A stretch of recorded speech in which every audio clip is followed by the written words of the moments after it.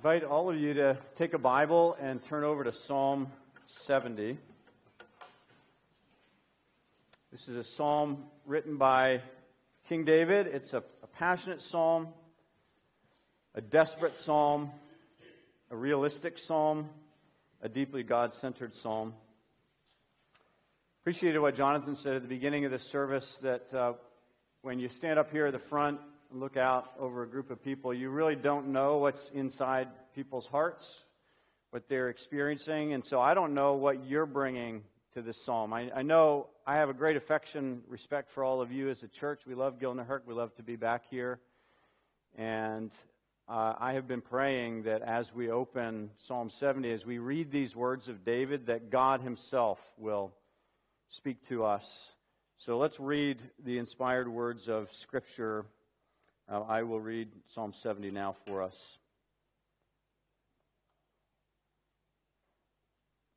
Make haste, O God, to deliver me. O Lord, make haste to help me. Let them be put to shame and confusion who seek my life. Let them be turned back and brought to dishonor who desire my hurt. Let them turn back because of their shame, who say, Aha, aha. May all who seek you rejoice and be glad in you. May those who love your salvation say evermore, God is great. But I am poor and needy. Hasten to me, O God. You are my help and my deliverer. O Lord, do not delay. Father, you who inspired these words, pray that by your Spirit you will awaken us to see and to appreciate the good news in them. And we pray in Jesus' name. Amen. The verse I want to focus on in Psalm 70 this morning is verse 4, which is David's prayer to God. Verse 4, may all who seek you rejoice and be glad in you. May those who love your salvation say evermore, God is great. I'd like us to reflect on three things about this prayer in verse 4. First, I want to point out the context of the prayer, the big trouble that David's in. And then second, I want us to see the content of the prayer, the God-centered joy for which David longs. And then finally, we'll just think about the fact that this is a prayer. It's not a command. It's not an exhortation. Verse 4 is a prayer. So the context, the content, and the nature of this psalm as a prayer. So first, the context of David's prayer, and the context is pretty clearly serious trouble. I think part of what makes verse 4 so extraordinary is all the other verses in Psalm 70 that surround verse 4. So you'll see, if you look at verses 1 to 3 and then verse 5, that King David is in some kind of trouble. Verse 1 and verse 5 form bookends to the psalm, and they're both cries for God's help, and not just for his help, but for his immediate help. There's an urgency about verses 1 to 3 and verse 5 that really strikes you if you take the time to look at this verse. Look at this cry of David for God's speedy deliverance, for his speedy help. So verse 1, make haste, David says, O God, to deliver me. O Lord, make haste to help me. And then verse 5, hasten to me, O God. You are my help and my deliverer. O Lord, do not delay. And I want you to hear the urgency of these requests. I wonder if sometimes you've felt this same way as you've cried out to God. It's like, urgent, I need your help. Lord, come, don't delay. Come now. This sounds to me like a soldier who's pinned down and he's taking enemy fire and he's on the radio calling into Central Command saying, send backup, send help immediately. Don't delay. I need your help now. It's clear from verses 2 to 3 that David's trouble is the result not just of internal struggle, but there's some kind of external problem.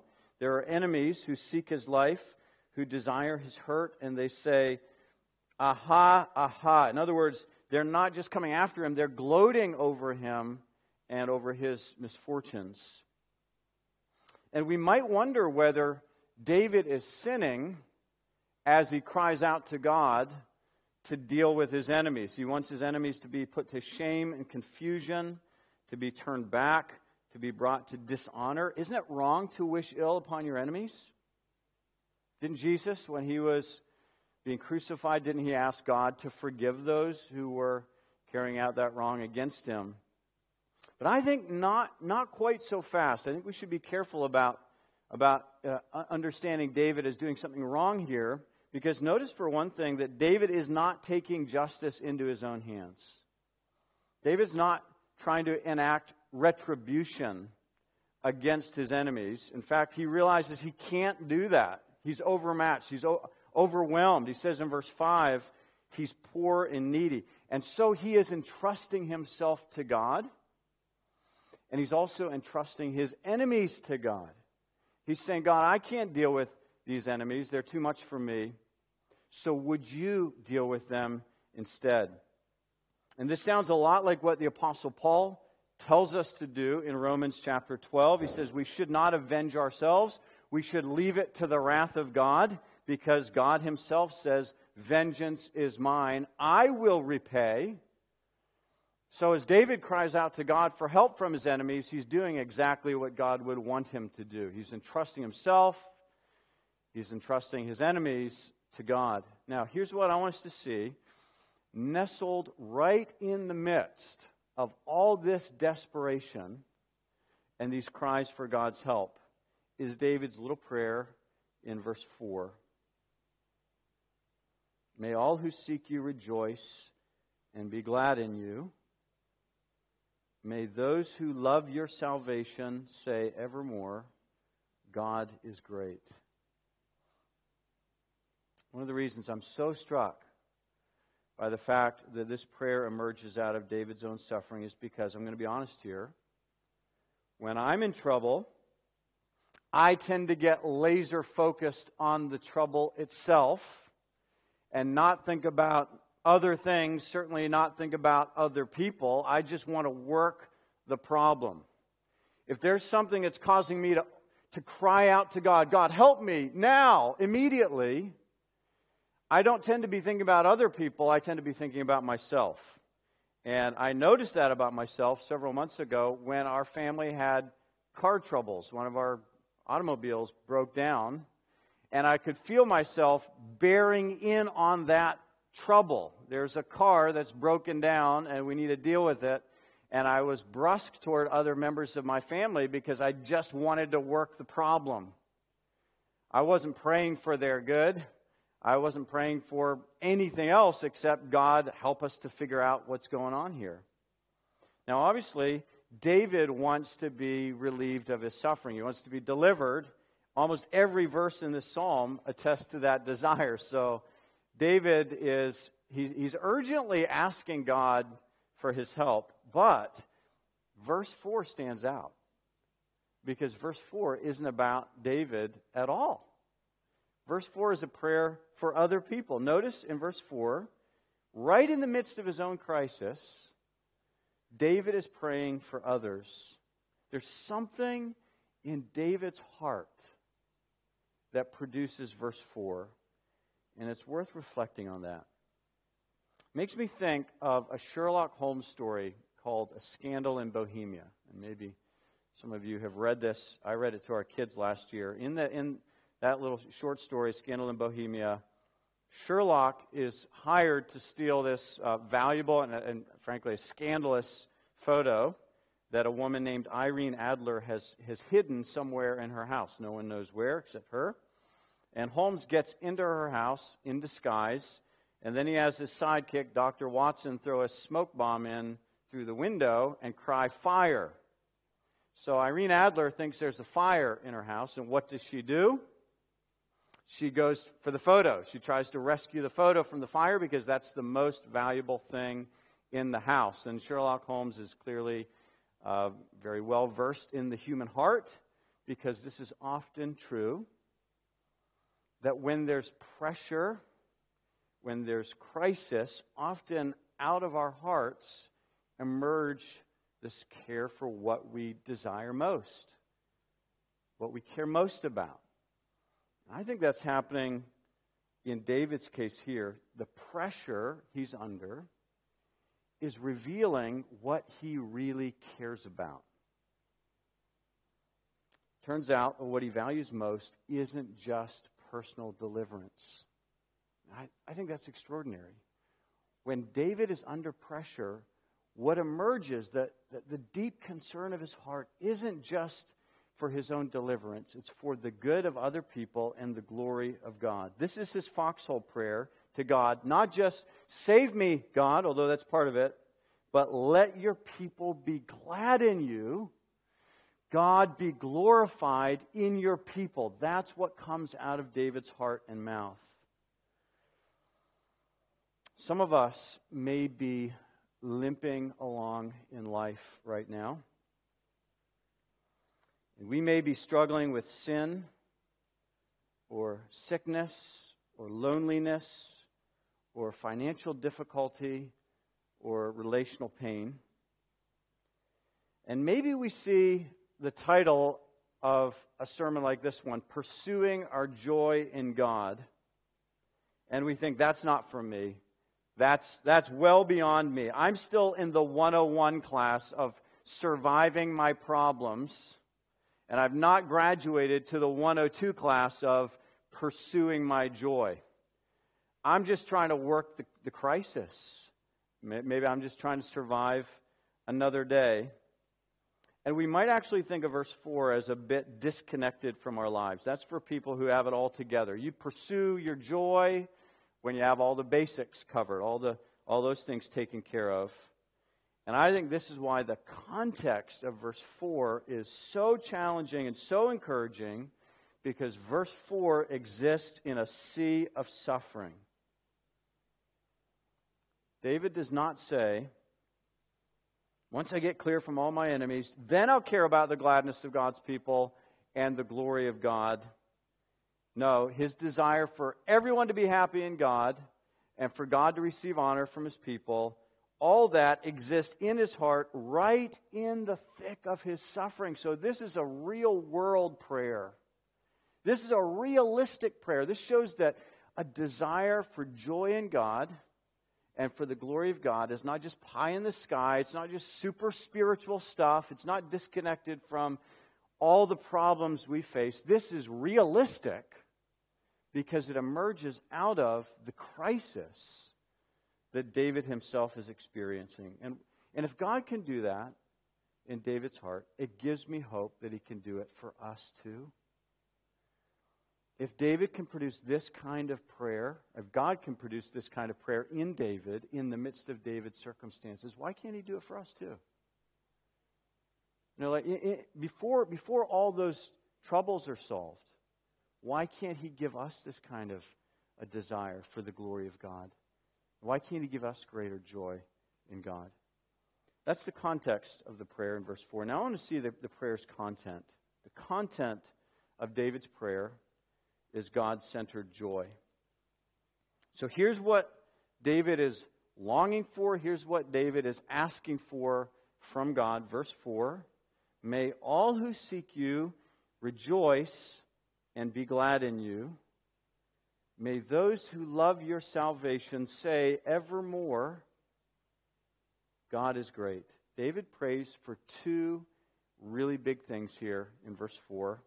The joy of all God's people and the constant glorifying of God's name. So notice how comprehensive his prayer is. He says, may all who seek you rejoice and be glad in you. He doesn't just want some of God's people or most of God's people to rejoice in God. He says, may all who seek you rejoice and be glad in you. If you're trusting in Jesus, that includes you. And if you're not, it can. Because he says, may all who seek you rejoice and be glad in you. So you don't need to be perfect. You don't need to have more good works than bad works. You just need to seek him. May all who seek you rejoice and be glad in you. And second, David longs for much more in the hearts of God's people than just this kind of occasional, intermittent passion for God's glory. He says, may those who love your salvation say evermore, or you could translate continuously or without interruption. May this be a steady state experience for them, not just occasional blip, on Sundays maybe or some other time during the week, but may they say evermore, God is great. So David's praying for the joy of all God's people and for the constant glorifying of God's name. And I wonder, I don't know this, but I wonder if some of us might squirm a little bit at David's prayer for joy. Maybe you've heard people say in the past, maybe you've heard Christians say that it's actually more honorable. Maybe you've heard people say it's more virtuous when we obey God, even though we don't feel like it, out of a sense of duty. Or maybe you've heard people say that our feelings should be like a caboose, not the thing that's driving the train, but the thing at the end. Or maybe you've heard people say that the really important stuff in the Christian life is right doctrine, or it's obedience, practical good deeds, good works, and that feelings are optional. They're not essential. They're the cherry on top. They're not the ice cream. Maybe we've heard people say that it's actually selfish for us to pursue our joy. And I would just say to that, verse 4 doesn't fit with those understandings. That's not the way David feels. It's not the way he thinks. It's not the way he prays. He prays for the joy of all God's people. His prayer here is not that they will believe right doctrine. And his prayer here is not that they will obey God. As important as those things are, his prayer in verse 4 is for joy. It's one of the great revelations of my life 24 years ago when the pastor and author John Piper, we mentioned earlier in the service, who leads Desiring God Ministries, showed me from the Bible that God repeatedly commands us to pursue our joy in Him. And there are many, many, many examples of this in the Bible, but let me just give you a few. Psalm 32, verse 11. David, these are from David himself, who wrote this psalm, Psalm 70. Psalm 32, David says, "Be glad in the Lord and rejoice, O righteous, and shout for joy, all you upright in heart." And he says in Psalm 37:4, "Delight yourself in the Lord, and He will give you the desires of your heart." He says in Psalm 64, verse 10, "Let the righteous one rejoice in the Lord and take refuge in Him. Let all the upright in heart exult." All, he says, not just some. He doesn't just want some of God's followers to be glad. He wants all of God's followers to be glad. And, of course, there are many other passages, both in the New and Old Testaments, that say the same thing. Paul says, "Rejoice always." Rejoice always in 1 Thessalonians 5:16. The Bible does not call us to forget about our joy and let it just be the caboose, the optional extra that gets pulled along on the train of our thinking or our obeying of Christ. Instead, it commands us to pursue our joy.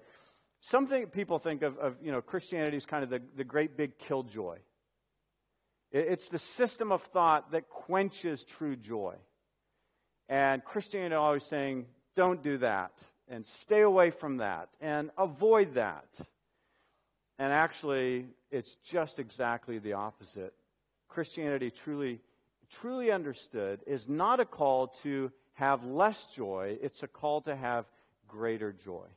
And probably the most famous modern expression of this comes from C.S. Lewis, who wrote years ago in one of his books, in The Weight of Glory. This is actually originally a sermon.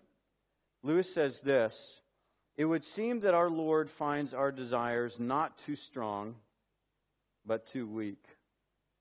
We are half-hearted creatures fooling about with drink and sex and ambition when infinite joy is offered us, like an ignorant child who wants to go on making mud pies in a slum because he cannot imagine what is meant by the offer of a holiday at the sea, we are far too easily pleased. I think it's really, really important to see that before David ever prayed for joy for others in Psalm 70, he experienced joy for himself in God. He had already tasted this before he prayed it for other people. Psalm 16:11, he said to God, "You make known to me the path of life. In your presence there is fullness of joy. At your right hand are pleasures forevermore." See, David didn't just know God as true, he experienced him as treasure. For David, God was his portion. He wasn't just a commander of good works. God was David's portion, his treasure, his delight. So David didn't just think rightly, he felt deeply about God. And he prayed the same for all of us. So here's a big question, though. And I think we should really wrestle with this. If we are commanded by God himself to pursue our joy, how can we make sure that that quest for joy, as we seek to obey God, how can we make sure that that quest for joy doesn't become a selfish and self-centered pursuit? God says, pursue your joy, and we say, okay, I'll pursue my joy, but couldn't that easily become just us trying to satisfy ourselves apart from God? And there are two indications in this psalm itself of how our pursuing our joy doesn't become just a selfish pursuit. They're both right here in verse 4. The first is that little phrase, "in you." May all who seek you rejoice and be glad in you. Be glad in you. So the kind of joy for which David prays is not a joy in some selfish pursuit apart from God, but rather it's a pursuit of joy in God. In this context, the occasion for joy is God's deliverance. David's saying, "Deliver me, God, so I can be glad." But it's not just a joy in deliverance from enemies apart from God. It's a joy that God knows and sees and cares, and he takes care of his people. He protects his people. David is praying for those who seek God. They don't just seek his salvation. They don't just seek his help. They seek him. They're looking for God. They're hungry for God. And the second way that our quest for joy doesn't become selfish and self-centered is also in verse 4. In fact, it's right after David's prayer that we rejoice in God. This is his second prayer. May those who love your salvation say evermore, God is great. God is great. Not I am great. It's all about me. I will live for me. But the heart of the person for whom David's praying is God is supreme. God is incomparable. There's no one like him. The universe is about him, not me. And people who are God-centered that way aren't going to just be pursuing a selfish joy apart from God. They're going to be pursuing their joy in this God who they treasure.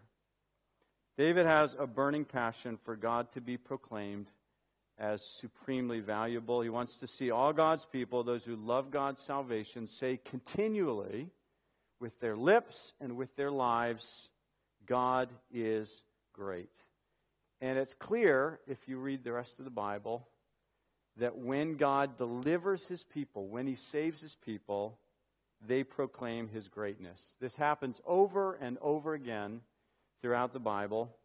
Think about the shores of the Red Sea. After God has just delivered his people, he's defeated Pharaoh and his army in the Red Sea. He's led Israel through on dry land. Moses and the people of Israel sing this song to the Lord. Who is like you, O Lord, among the gods? Who is like you, majestic in holiness, awesome in glorious deeds, doing wonders? And in the New Testament, when the angels arrive and they announce God's salvation to the shepherds, what do they say?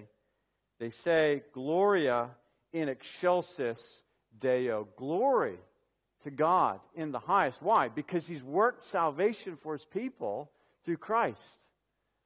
And Also in the New Testament, when the Apostle Paul reflects in Ephesians 1 on God's great plan of salvation, how does Paul respond?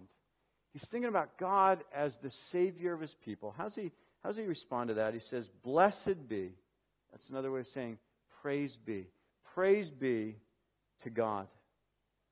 Praise be to the God and Father of our Lord Jesus Christ. He says God has saved His people to the praise of His glorious grace. To the praise of His glorious grace. To the praise of His glorious grace. 3 times he says that in Ephesians 1. What does John hear in heaven in Revelation 19 at the end of the Bible? Hallelujah. It's another way of saying praise Yah. Praise Yahweh. Praise the Lord, for the Lord our God, the Almighty, reigns. I love these examples from Scripture because they show that over and over again in the history of the universe and the history of God's people, God has answered this prayer of David. David said, May those who seek you rejoice and be glad in you. May they say evermore, God is great. And that's what's happened. God has worked that in the hearts of His people. As He's saved His people, He's awakened praise of Him. May God be great. May God be praised. In David's mind, and in this prayer, these 2 things, joy in God and the glory of God, they go together. They're not at odds. They're not in conflict.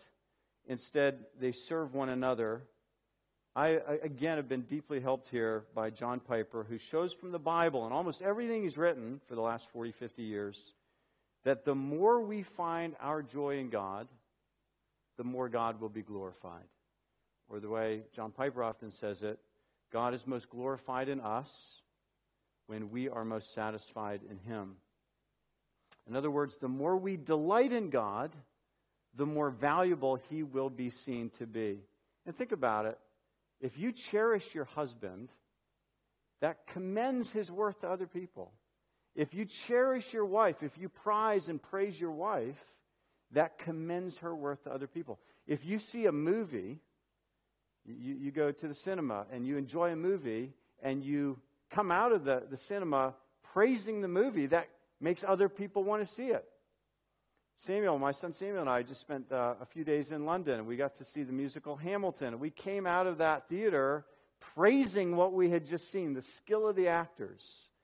And we commended through our words, through our enthusiasm, we commended it to other people. When we cherish God, when we find our joy in God, we praise Him. We bring glory to Him.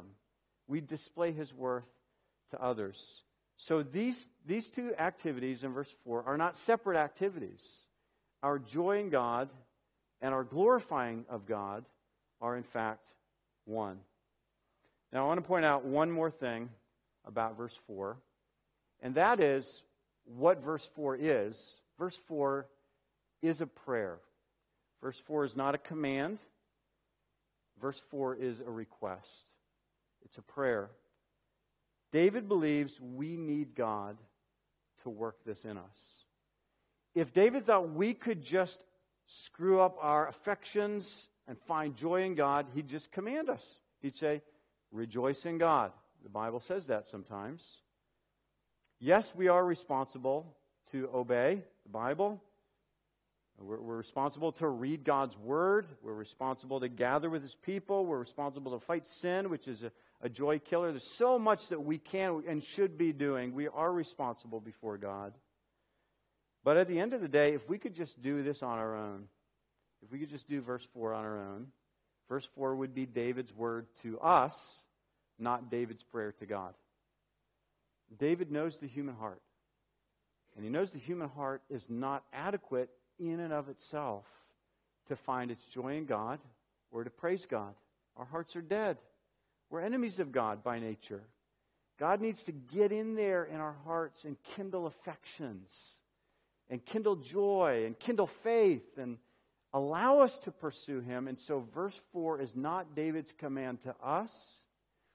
It's David's prayer to God to help us.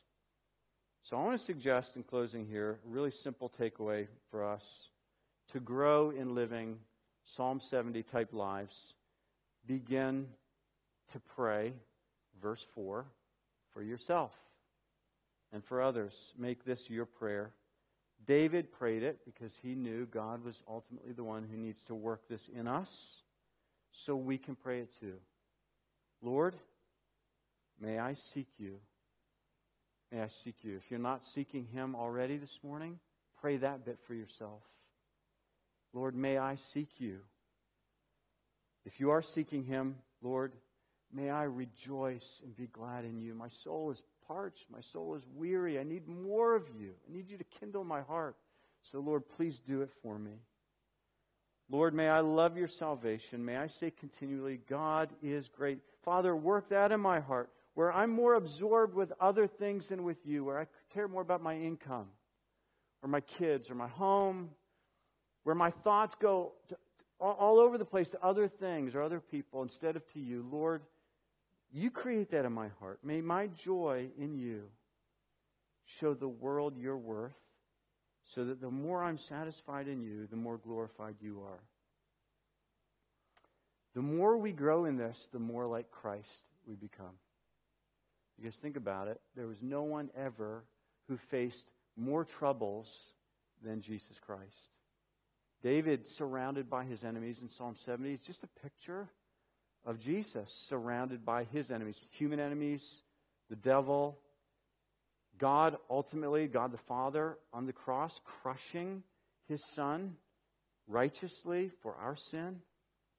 No one ever faced more troubles than Jesus did, but no one ever had more joy in God than Jesus did. And so as we experience this, and just in small ways, we begin to reflect increasingly the image of God in Christ. Here's a question for each one of us to ponder. What will it look like for David's prayer in verse 4 to be answered in my life? May all who seek you rejoice and be glad in you. May those who love your salvation say evermore, God is great. Father, we ask you to work this in us because we can't work it in ourselves. We want to take responsibility for what we can do. We want to gather with your people. We want to read your word. We want to confess and fight sin. But Lord, we need you. We need you to work this in us. I pray that we will seek you, and that in finding you, we will experience the joy that all of us crave. The satisfaction you made us to seek in you. And that as we do, as we experience this, you will be commended to the world. We pray in Jesus' name. Amen.